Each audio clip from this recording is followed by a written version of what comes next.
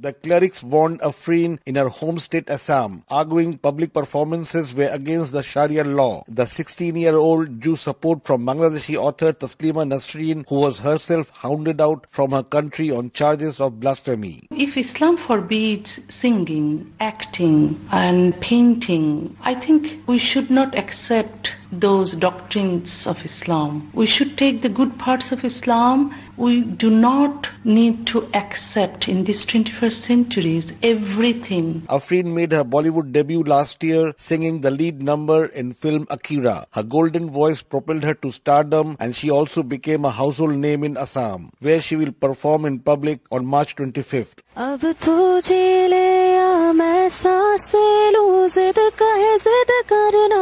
Assam's government ordered round-the-clock security for the artist, and India's ruling BJP party spokeswoman Shazia Ilmi fired a broadside at those who threatened Afrin. Very clear, there is no place for clergy in Islam. Everybody's religion is between them and their God. But prominent cleric Maulana Zakir Alam insisted the fatwa was a forgery to discredit Indian Muslims. Mainstream media is projecting these suspicious people as a mufti.